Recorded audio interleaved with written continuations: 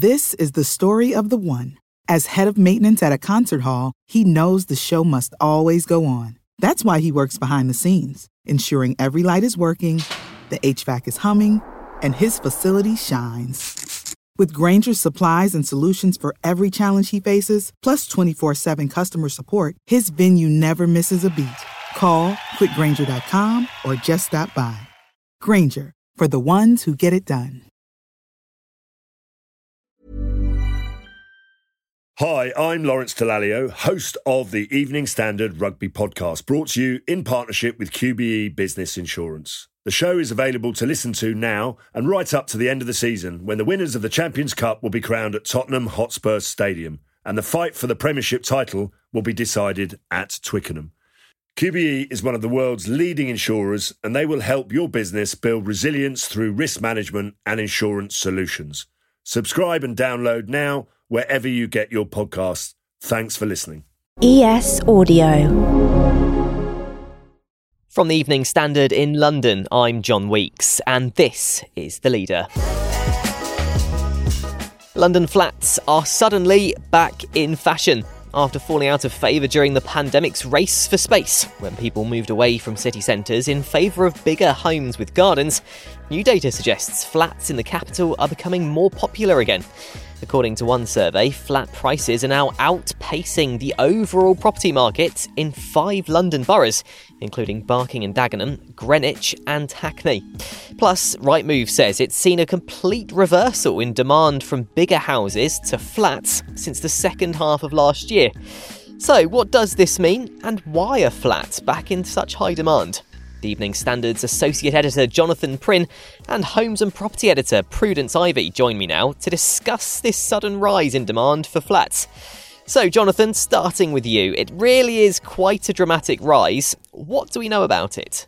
Websites such as Rightmove have told us that interest and demand for flats has just rocketed over the past 2 or 3 months. Since about November, I think it really took off. At the same time, research from estate agents that I've seen shows that prices of flats are now starting to rise more quickly than the general market across quite large swathes of London, which is a complete reversal of what we had seen before, where flats had been really hard to sell, especially flats with no outdoor space, become almost untouchable during the lockdown period because no one wanted to be stuck in a flat where they couldn't go outside. But that does seem to have changed. Flats are hot again, and detached homes in the suburbs, not so much. Now, coming to you, Prudence. I mean, first of all, what do you make of this rise in demand for London flats? I'm kind of surprised it's happened so quickly. You know, not so much that people are moving back. I think with renters, I would have imagined that to be happening quite quickly. But I'm sort of surprised that people have already kind of come back to the city in numbers. I mean, you know, I'm a committed urbanite, but I know that lots of people aren't. So I find it reassuring. I find it very positive that people are coming back. So what do you think is actually behind this rise? There's sort of 3 things to look at here. One of them is, for the past 2 years, there's been no interest in flats in London. So any increase in interest is going to look really huge. It's going to look really extreme. The second thing is, you know, obviously it's also a real factor. COVID restrictions are lightening. They seem to be lifted entirely. People are being asked to go back to the office now. People want to go back to the office. And, you know, I've been living in London this whole time, and you can see it, you can feel it in the air. Social life is just, it's booming again. It's fully back. So, you know, anyone who wants to participate in any of that stuff is really going to be missing out if they're not in London. So those are 2 main reasons. Another one that I've been hearing from estate agents and people I've been speaking to is people who've moved out of London during the pandemic are now also looking for pied-à-terres. So there's quite a lot of money floating around amongst a certain demographic anyway to buy a London base as well as their sort of bigger family home in the countryside. And it's quite the shift from the last 2 years of people moving away from London into houses with gardens, for example. Does this suggest more people are moving back into London? I think there's a bit of that going on. I certainly hear the odd stories of people who sort of fled London in the first lockdown and then realised, you know, there was nowhere I could get a pint of milk after sort of 5 in the afternoon, and it was a 5-mile drive anyway.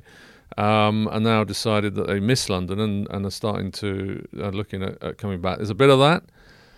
I think the bigger trend is a whole kind of wave of young Londoners who either work from home, maybe with their parents, or certainly in rented accommodation during the lockdown, and are now beginning to go back to their offices and are looking at buying again because rents have gone sky high and at record levels, and maybe this is the moment they've now decided they want to get on the ladder, especially as mortgage costs are starting to go up. Maybe this is the moment to fix in, mortgages are still cheap, get a 5-year fix, buy that property and finally make that decision to get on the ladder, which I think a lot of people have deferred for a couple of years. And you often get those articles about the ridiculously small flats or so-called rooms for rent in London. Clearly they aren't putting people off, are they? I think at the moment those sorts of places probably aren't going to be top of buyers' lists, but you do really notice once competition gets massive that those places do start to get snapped up as well. I wonder if people are still a little bit too scarred from the past 2 years to put themselves in one room only, as they would have done before. I think there's still no feeling of guarantee that you'll be able to have the same freedoms as we've had before. But watch the space, maybe by next year, the roaring 20s. Now, with demand going up, prices obviously going up, that is good for the city, but not necessarily so good for people living in the city. I think, a buoyant property market is generally seen as good for London. However, obviously there will be thousands of young people in rented accommodation who will be listening to this and saying, well, that's the last thing I want, is for prices to start taking off again, because it just makes my dream of owning my own property more and more unattainable. So it's a mixed blessing, I think, but it certainly points towards a stronger and healthier London economy, but with the proviso that's been around for a long time that we just don't have enough supply of affordable property in London. So does this look like a trend in the market, or is it a short-term spike in demands that could actually go back down? No, I think it is a long-term trend. I think we are getting closer and closer to normality. London feels like it's sort of beginning to fire, not on all cylinders, but, most cylinders now. And I think basically most of the more affordable accommodation in London is in the form of flats rather than houses. So inevitably, as first-time buyers start clambering on the housing ladder again, flats are going to be in hot demand for the foreseeable future, I suspect, unless, God forbid, we get another variant or something and new restrictions come back. But hopefully that's not going to happen. And it seems like London's returning back to a sense of normal again.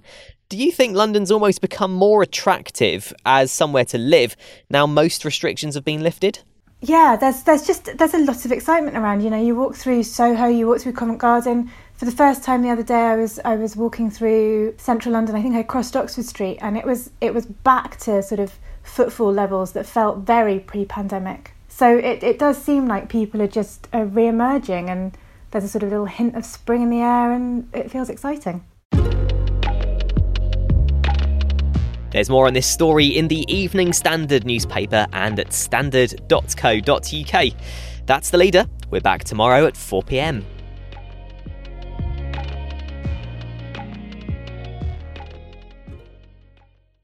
Hi, I'm Lawrence Dallaglio, host of the Evening Standard Rugby Podcast, brought to you in partnership with QBE Business Insurance. The show is available to listen to now and right up to the end of the season, when the winners of the Champions Cup will be crowned at Tottenham Hotspur Stadium, and the fight for the Premiership title will be decided at Twickenham.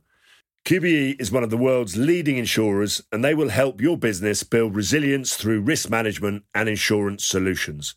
Subscribe and download now wherever you get your podcasts. Thanks for listening.